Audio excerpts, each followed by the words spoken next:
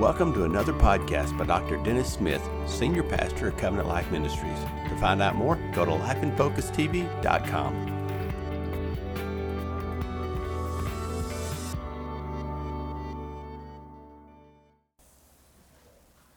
Well, the Keys to a Powerful Prayer Life, about 11 or 12 weeks now. And next Sunday will be our grand finale on the prayer series. And I think there are some things that very important for us as individuals, for our community, and for our nation we're going to talk about next week. And today I want us to think along the line of what if. There's a lot of what ifs in the world. And you know, the what if asks you to imagine the past. What if something had been different? And the question what if also points to the future and says, what if I do this? What if I take this action? Has a past and a present. We might say, what if I had been born during a different era, a different time? You know, sometimes I look at different generations and periods of history, and I wonder what would it have been like to have lived during those days. Now, you know, sometimes we can glorify that. You know, when we go back to Little House on the Prairie and the Waltons and all, there's some great things that go on in those families, some things that have some. They remind us of some days that were simpler, that days that families enjoyed times together. But sometimes we don't see the negative or the difficult side of those days either, do we? So, what would life have been different if you'd been born in the 1800s?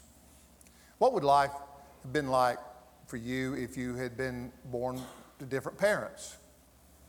What if you had married someone else or not married at all? What if you'd chosen a different career? What might have happened? What might have happened? What if certain inventions had never been made? So we look back and say, how would life be different if that was the case? How would life be different if that was the case? Then we begin to think, well, what if? What if I choose to seek the Lord in a greater way? What would happen? What if I really choose to put Him first? What would change? What if I spent more time with my family? What if I worked harder or less and rested more? What if? What if?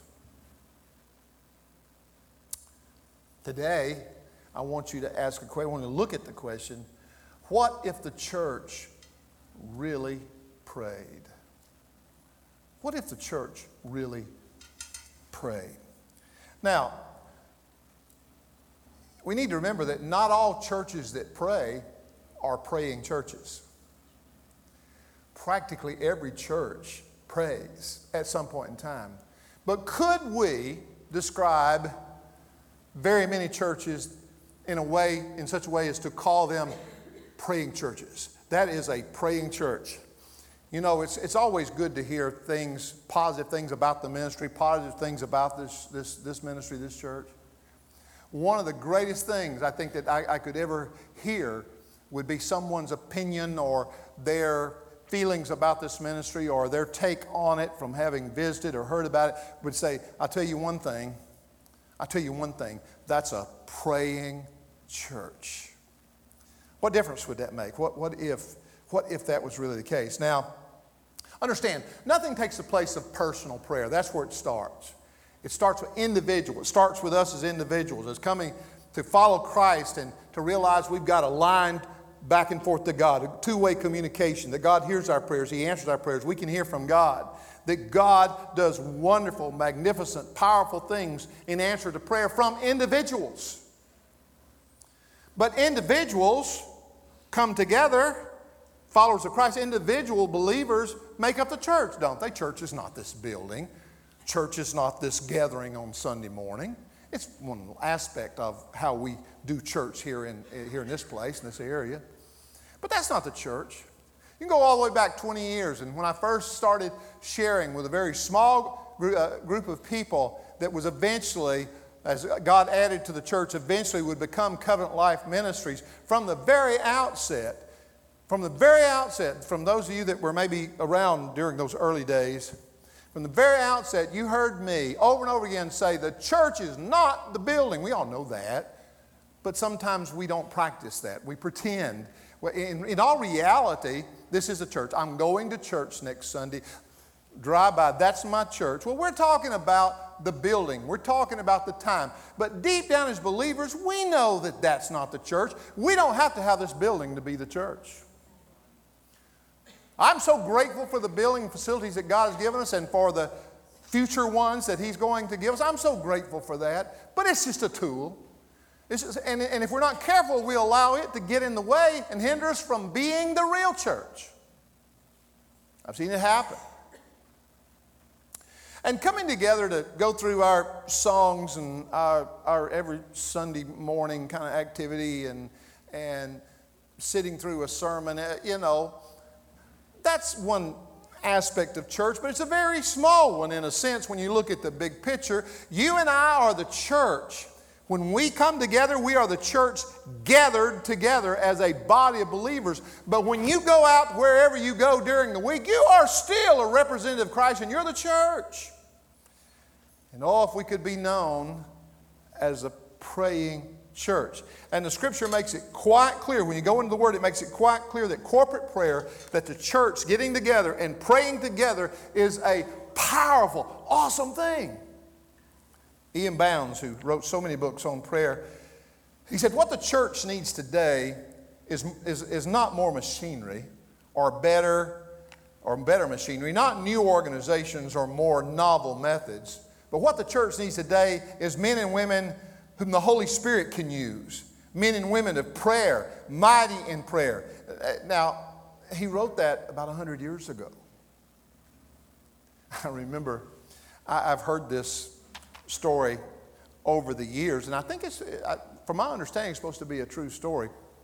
It happened back in a small town in Texas some years ago, and the little town there had historically been a dry county, or dry area, and most of us understand that means that there was no alcoholic beverages served there. No beer, no liquor, no alcoholic beverages were allowed to be sold in that area. It was considered to be dry.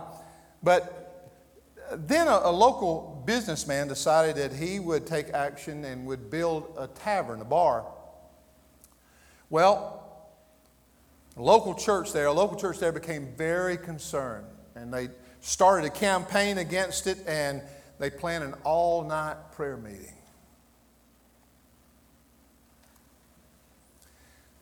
They gathered together to pray and to intercede, to call out to God over the people of that area and to ask Him to intervene and that bar, that tavern would not open in that area.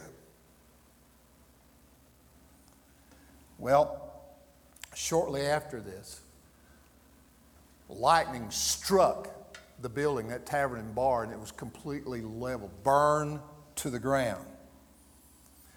Well, the owner of the bar decided to sue the church. He was claiming that the prayers of the congregation were responsible for what had happened. However, the church hired a lawyer to argue in court that they were not responsible.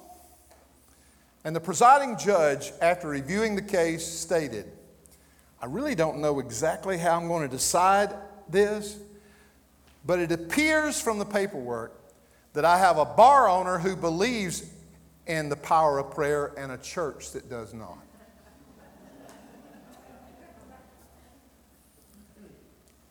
Prayer was a dominant part of the early church. They experienced the mighty works of God's supernatural power, amazing growth. And the best way to see that is to kind of survey or travel through the book of Acts. The Acts of the Apostles, right after the four Gospels in the New Testament. And much of what we read about in the book of Acts is about the birth of the church and the ministry of what we call the New Testament church, the early church, and then the evangelism, the sharing of the gospel. It starts all the way back to Acts chapter 1. The disciples got together and they decided that they need to pray for somebody to take the place of Judas. You know, Judas was no longer with them. If you know what I mean. You know, he unfortunately had betrayed the Lord and was dead, tragic. And so now they were down to 11. They've been 12 all this time, so they're down to 11. So they decided to meet together and pray. So they met together and prayed and sought the Lord. Lord, show us which one you would have, which one you would call upon to be the one who takes Judas's place. So they prayed. And then interesting, the scripture says they prayed and they cast lots. Now there are some 70 mentionings of casting lots back in the Old Testament. And we're not totally clear that exactly how that was done or how that was done in every situation. When you look at the New Testament, it seems from historical writings and from what we can gather as far as information that in the New Testament, when it said they cast lots, it was kind of like, I hate to say this because it sounds so trivial, it was kind of like they flipped coins. They flipped the coin. Or they drew straws. That's, or we hate to say this for a church, or they dice. No, I don't think they probably did that, but But Lord, show us which one, this one or this one or this one. And the lot was cast, and the name, and it was cast, and Matthias was the one who was named to take his place. Now, it was right for the church to begin and ask God first to pray about it. You know I don't know this, and I don't want to be presumptuous in any way. But I think it might be possible that they picked the wrong man. I think if they'd been patient, I think that there was men like Paul that was coming on the scene there. I don't know. We hear nothing else about the man that took it. We hear nothing else about it. Nothing. Nothing's recorded. Nothing. They prayed, but remember we talked about it before? You can undo your prayers by your actions, by your words. And the truth is they prayed and said, we're going to pray about it, Lord, and we're going to flip a coin and see which one it is. Be very careful, cautious about that. I'm going to pray about it, Lord, and the first one that walks in that door will be the one. Be careful, be very careful about that. But regardless, they believed in prayer. In Acts chapter 2, Jesus had commissioned his followers to go and share the gospel of the kingdom in Acts chapter 1, and then to make disciples. But he said, first, before you do that, it's important you go and tarry or stay in Jerusalem, an upper room, a place where you would come, reside together, spend time together, some 120 disciples there. And during that time, and I think there was a lot of prayer that took place during that time, prayer, communion, worship, seeking God. On the day of Pentecost, the Holy Spirit came. The Holy Spirit came upon them, what we call the day of Pentecost, the baptism of the Holy Spirit came upon them there in Acts chapter 2. Amazing things happened. Amazing things. In Acts chapter 2, verse 40 through 42, in New King James Version says that there were many other words that Peter testified and exhorted them, saying, in other words, after this miraculous infilling of the Holy Spirit, he went out in the streets. They were preaching, they were sharing supernaturally through even unknown languages, tongues, ones where they were not familiar with themselves. It was a miraculous thing that was taking place. And thousands were coming to know Christ. And he continued to do that. He testified and exhorted. He said, be saved from this perverse generation. Then picking up with verse 41, he says, then those who gladly received his word were baptized, and that day about 3,000 souls were added to them. Verse 42, and here's what they did. They continued steadfastly in the apostles' doctrine, in their teaching, and in fellowship, and in breaking of bread, and in prayers.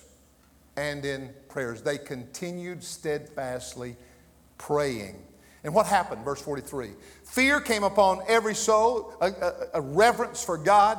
Many words and signs were done by the apostles, verse 44. And all that believed were together, and they had all things common. They met together in one place. They shared everything they had. They sold property. They gave to the poor. Very generous church.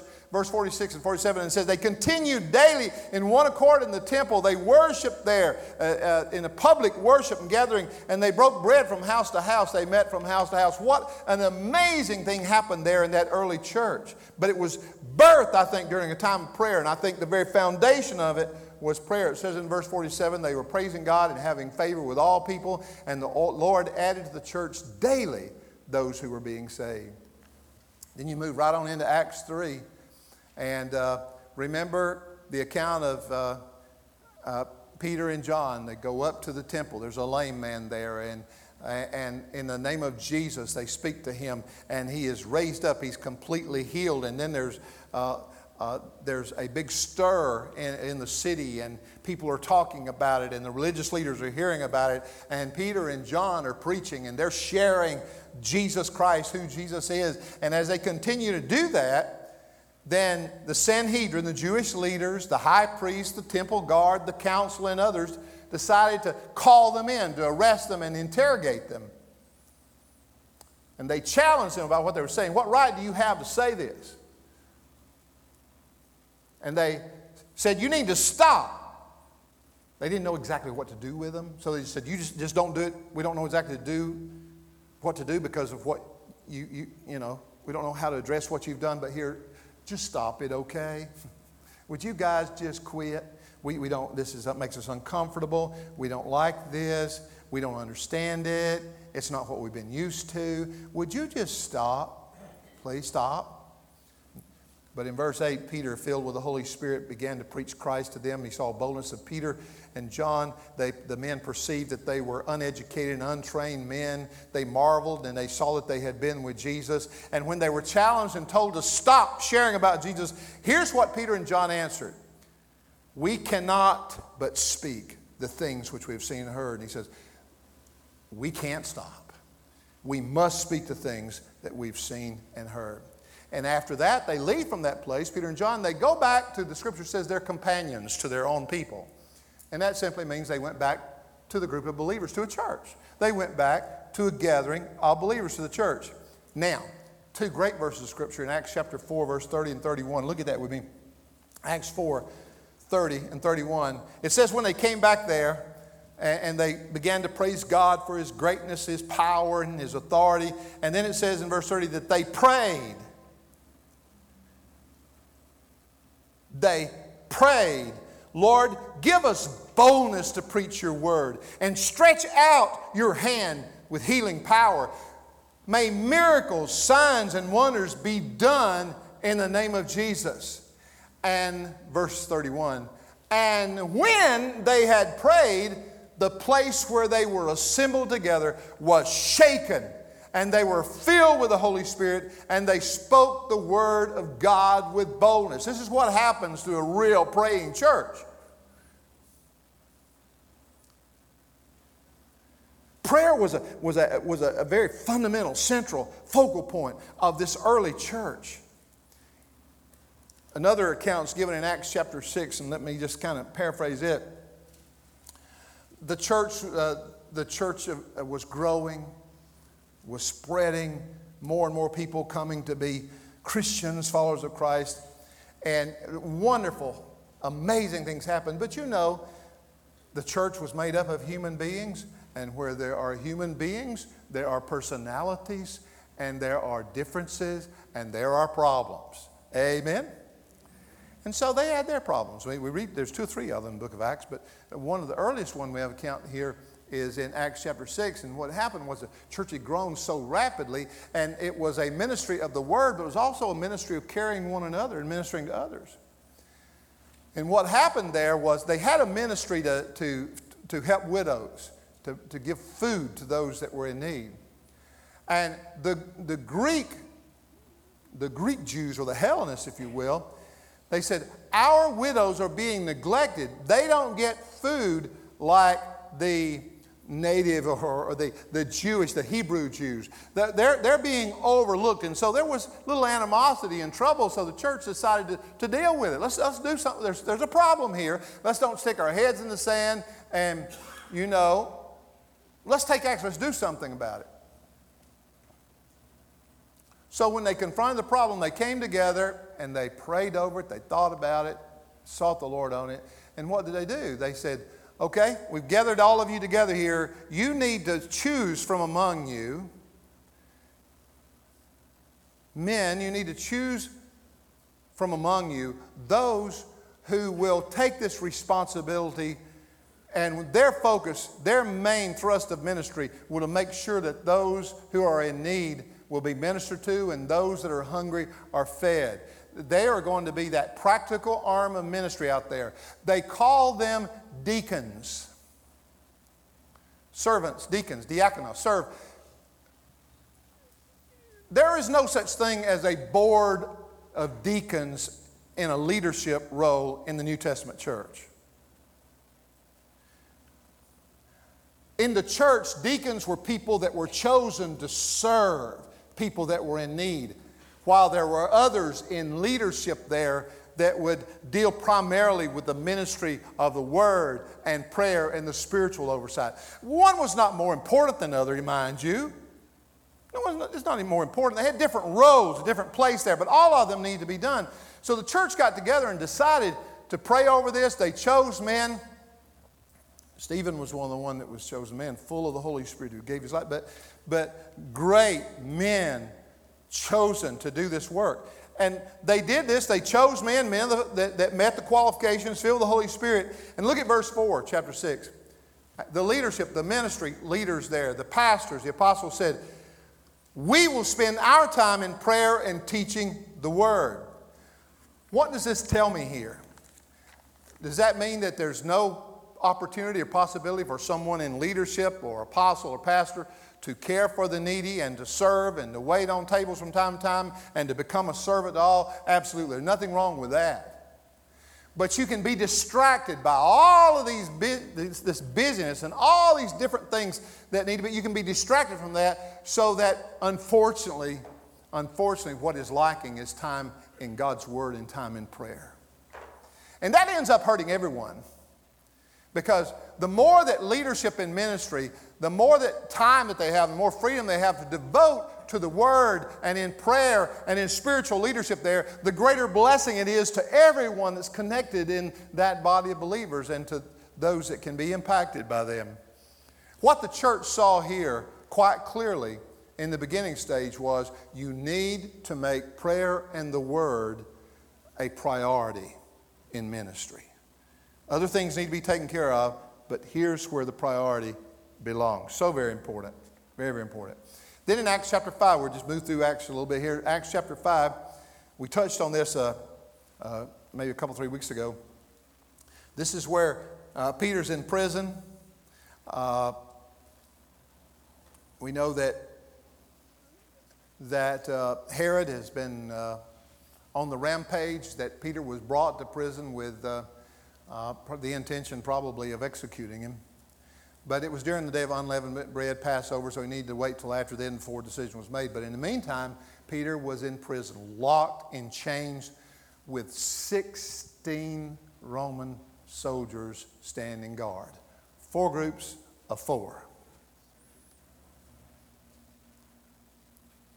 Amazing to be so fearful of one man. But miraculously, an angel of God came. Miraculously, the chains fell off. He was set free. He walked out of that place. And the first place, after he came to himself, realized this was not just a dream. It really happened. He's free. What did he do? He came to the place where the church was meeting. He was in a house. Rhoda, the servant, girl came up, opened the door when he knocked, and she was so shocked she didn't expect to see him. Now, they had been praying. You remember? Verse 12, chapter 12, verse 5. It says Peter was kept in prison, but here's what the church was doing. The church was praying fervently and persistently, earnestly. They were praying for him. And their prayers got answered. He was set free. He comes to where they are, and he shows up there, and they're literally shocked that he does show up there, that their prayers were answered that way. But they are shocked. But there he is now. And here we need to see that I believe that even though the church is perhaps not in the place of faith they needed to be there, I believe it was important that church realized if there was going to be any breakthrough, if there was going to be anything that would bring about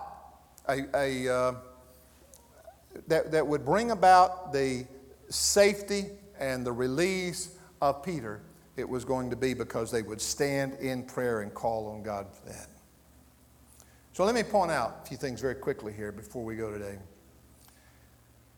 Just some things based upon these scriptures from the Word of God, and just some things that are on my heart. What if the church really prayed? What if the church really prayed? First of all, if the church really prayed, we would experience the presence and the power of God in a deeper dimension than ever before. James chapter 4 says, draw near, come closer to God, and He'll draw near to you. Let's draw near to the Lord in prayer. Now we know He lives in us. We talk about near. We're talking about the manifested presence of God. Lord, I come before you. I bow before you. I yield to you. Holy Spirit, come into this place, Lord, with a manifestation, Lord, of your joy, of your presence, of your, Lord, of your freedom. And you will begin, as the church begins to pray for this, you're going to see greater freedom. You're going to see a greater awareness of the presence and the power of God. How many of you be in favor of that? I'm asking for a church vote here in this one situation. How many of you? Okay. All right. How many of you would really be in favor of that? Okay. That's what we're believing God for. If the church really prayed, secondly, we would walk in greater unity. In greater unity. Now, this church lives and walks in unity. We love one another. We care for one another. We forbear with one another. We forgive one another. There can always be some issues that come up, but love wins. His love wins. We're still going to love. We're still going to forgive. We're going to walk this out together. But boy, when the church begins to pull together, being on the same page, on the same team, united, everyone moving as one in the name of the Lord, that is awesome. And it would be amazing to see what would happen. Are we together? Yes, we're together. Is there a level of unity together here? But I believe there's something that can make us even closer. I believe that. Walk in greater unity. The third thing I think we would see when a church really prays is that the Word itself, the Scripture, would be shared with greater power and anointing. Not just on Sunday morning here, but from every teacher or everyone here that's involved in some aspect of ministry, that when the church really prays, when you share the Word, there'll be a quickening and a power. Because the Word is alive. God's Word works. God's Word works. But when you're walking in that anointing and when you pray before the Lord, there's something about it that causes that to work in a deeper, more significant way many times. It's important for us to see this. So very important. The fourth thing here, when the church really prays, is the church will experience a greater increase, spiritual growth and blessings. We'll experience increase in every area, spiritual growth and blessings. People coming to this place, learning how to walk in the blessings of God. People coming here as new Christians or who come to Christ and come here to be discipled and led into a place of being strong followers of Christ. Learning how to be successful in fulfilling His purpose. Learning how to live out your life, to be the Christian husband, the Christian wife, to bring your home up in the way that God has called you and designed for you to do. This is what God will do. He will begin to work to bring greater knowledge, greater understanding, greater blessing, greater spiritual growth if a church will just pray I mean, consistently pray. Now, we take action. Prayer is always going to result in us taking action. But it starts with prayer. Number 5, if we really prayed, you would see and we would see and experience more miracles, breakthroughs, healings, and restorations. There is so much I could say there that I think I'll just let it speak for itself.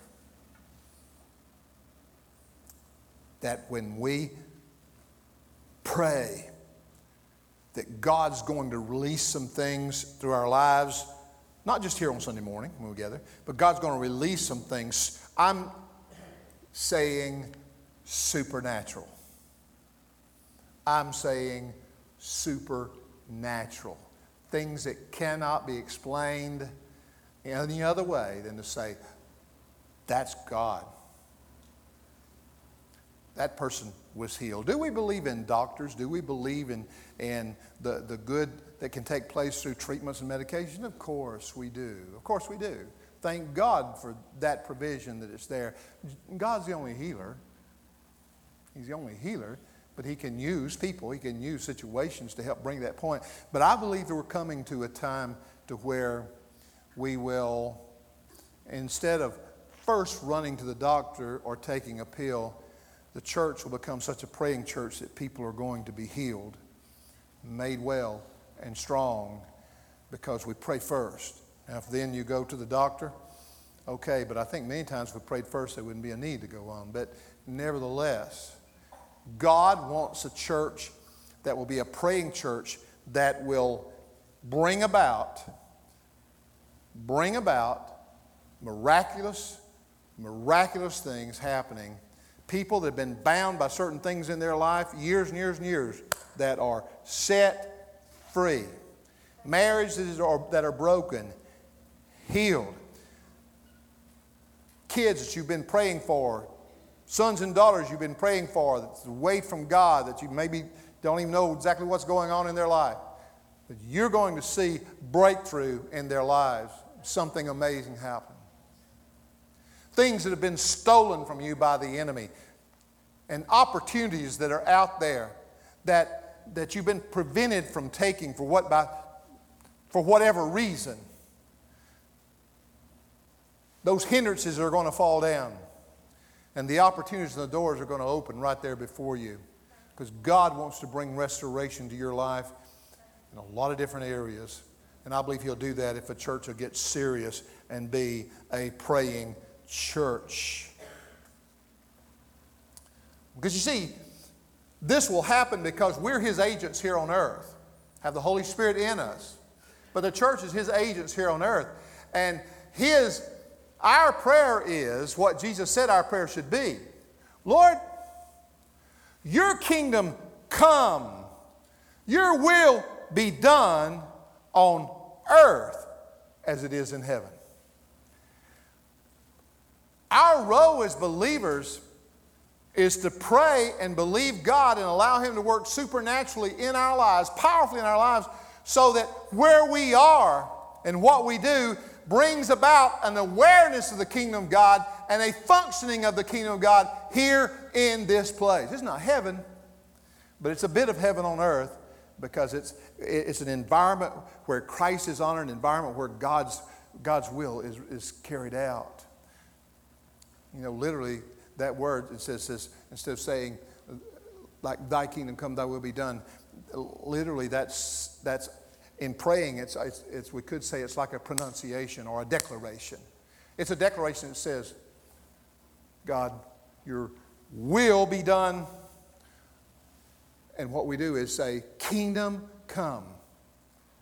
Kingdom come on earth as it is in heaven. And our role as prayers is to believe God and to walk it out in such a way that we see a manifestation of those kingdom power and kingdom principles here in this place. Jesus preached the kingdom of God. And we'll remember that we have victory over the enemy, Satan. We have authority and victory over him through Christ. The final thing that's not the final thing, but another thing that I think we'll see through a real praying church is we'll see an amazing harvest. An amazing harvest, and by that means an awakening. Souls. People drawn to this place. People drawn to you. People that you cross paths with that will come to personally know Jesus Christ as their Savior. I'm talking about harvest. I'm talking about people. I'm talking about crowds of people. I'm talking about eternity. I'm talking about heaven. And a praying church, if it's ever going to happen here, it'll be because first, we're a praying church. We pray the prayer of faith. When we do this, we'll have an impact on our families. We'll have an impact on the community. We'll have an impact on the world. Sure, it'll offend some people. Sure, when the church starts functioning the way the church is supposed to function, there's going to be some folks out there that's not going to like it. Always have been. Always will be in this life. But dear God, help us to discover that. See, I think it boils down to the fact that when they prayed, the place was shaken. And boy, sometimes there just needs to be, we need to be moved, don't we? Sometimes we just need to be moved. Something needs to change, doesn't it? And when they prayed, chains were broken. Sometimes we just need to be set free and walk in that freedom. And finally, when they prayed, the word was spoken. And so when we do that, we're going to see the word of God spoken in power and authority. Samuel Chadwick wrote, he said, "The one concern of the devil is to keep saints from prayer. He trembles when they pray." They pray. Before we go, I'm just going to name, I think, 5 things. 5 things. This is CLM. CLM is Covenant Life Ministries. Church, gathering. Name some things for us. What can we do? What can we do? So what does this mean to us as a gathering, as a body of believers? Well, I think number 1, it's important for us. We're going to be a praying church, so then let's incorporate intentional prayer in our gatherings, in our services. Let's incorporate intentional prayer. We said, well, you know,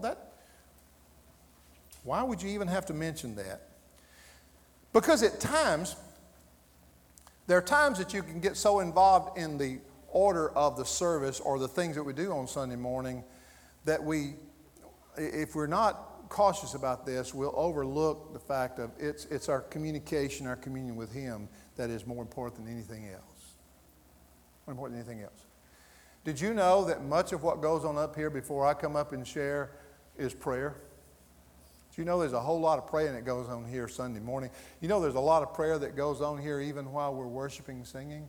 There's prayer going on from within. There's open prayer during worship. You'll hear Leanne or someone in the worship team, you'll hear them pray and seek the Lord. Because prayer and worship is just like, you don't separate them. You just don't separate them. They're just like Siamese twins. You don't separate them.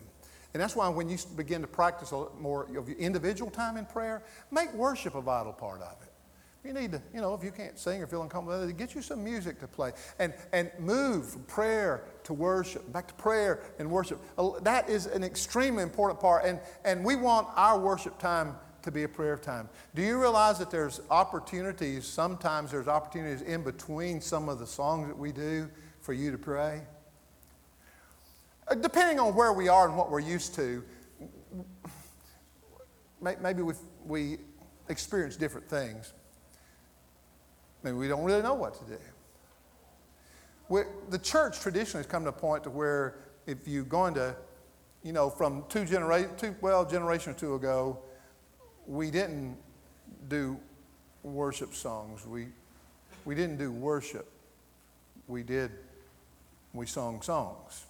I'm not saying there wasn't any worship in any of it. The truth is, though, is that it was built around the scheme of getting up, and some of you are even it's been so long since you've been there in that setting, it would be foreign to you now to come to a place and someone come dragging up to the front. And so let's turn to hymn number 439. We'll sing the first, second, and last verses, and then everyone starts. I'm not saying worship Worship can take place in that setting. It's about a person's heart. And if they mean what they're singing, if the words line up with the word, yeah, it can happen. But all too often it was, listen, when I was younger, what's your confession? When I was younger and in different church settings and pastoring, next year will be my 50th year since beginning in ministry. When you start when you're 4 or 5 years old, it just gets right before you do that. But I can recall times when it was actually people called this worship and prayer time before the man of God got up and preached a sermon. Then that was called the preliminaries. It was referred to. The church, we call it, we're going to do the preliminaries and then we're going to preach the word. It's a little, I majored in English, but can I say, what goes on up here before I get up? It ain't no preliminary. It's important. It's key. So very important. And so, okay, I'm drawing it back in. What I want to say here, and it's a little teaching going on in this on something a little bit different, is that when you come to this place on Sunday morning, you guys believers, would you pray, seriously pray, and would you ask the Holy Spirit to lead you during our time here in gathering, and would you yield to Him and allow Him to speak to you and be free in what you're doing and express that? People express it in different ways. But during our worship time, used to it would be when you finished a song or a hymn book and it was the end, then either it was time for a prayer or responsive reading or something, or maybe another song. So you would just move on to another song. And you sing a song, stop, sing a song, stop, sing a song, and sing a song. Now, worship and ministry should flow. If you've talked to any of these folks been in here for years, I've said there always should be a flow in worship. It should not be stop, start, stop, start, stop, start. There will be a flow sometimes where you come to different levels and things, but there's a flow that goes on. And that's important because the Holy Spirit's moving through this entire thing. And in between singing a particular worship song, you probably have noticed that the music continues and we stop singing that song for a little bit. Except Leanne doesn't stop singing. And Judy doesn't stop singing. And Corey, some of the others that are up here that singing, they don't all necessarily stop singing. Well, why? We got through with that song. What are they doing? They are singing to the Lord. They are singing as led by the Holy Spirit. They are worshiping and they are praying, connecting that. So what am I saying that? If that's not something you've been used to, then I want to encourage you. Instead of just standing there like a knot on a log, instead of just standing there and just wondering, well, when they finish that, we'll go on the next song or something else. Instead of feeling uncomfortable about it, instead of scratching your head and saying, instead of being bored, instead of thinking, I'll be glad when they're through with this noise, instead of thinking those kinds of things, connect. You've just been singing to the Lord. You've been blessing Him. And now the music's continued. Then why don't you just talk to Him? Why don't you just say what's on your heart? Why don't you just spend that as a wonderful time? You don't have to say it out loud necessarily, or you can say it loud. I don't care. But you can, during that time, say, Lord, you are great. There is none like you. I am grateful, so grateful for you. God, I thank you for your presence. I'm here to worship you today. I bow before you today. Lord, God, may you receive the glory and the honor. All praise belongs to you. Lord, I worship you. I thank you for working in my life today. I thank you, God, for what you're doing. You can worship. In that 2 or 3 minutes sometimes in between, you can really connect in worship on a one-to-one basis from your own heart.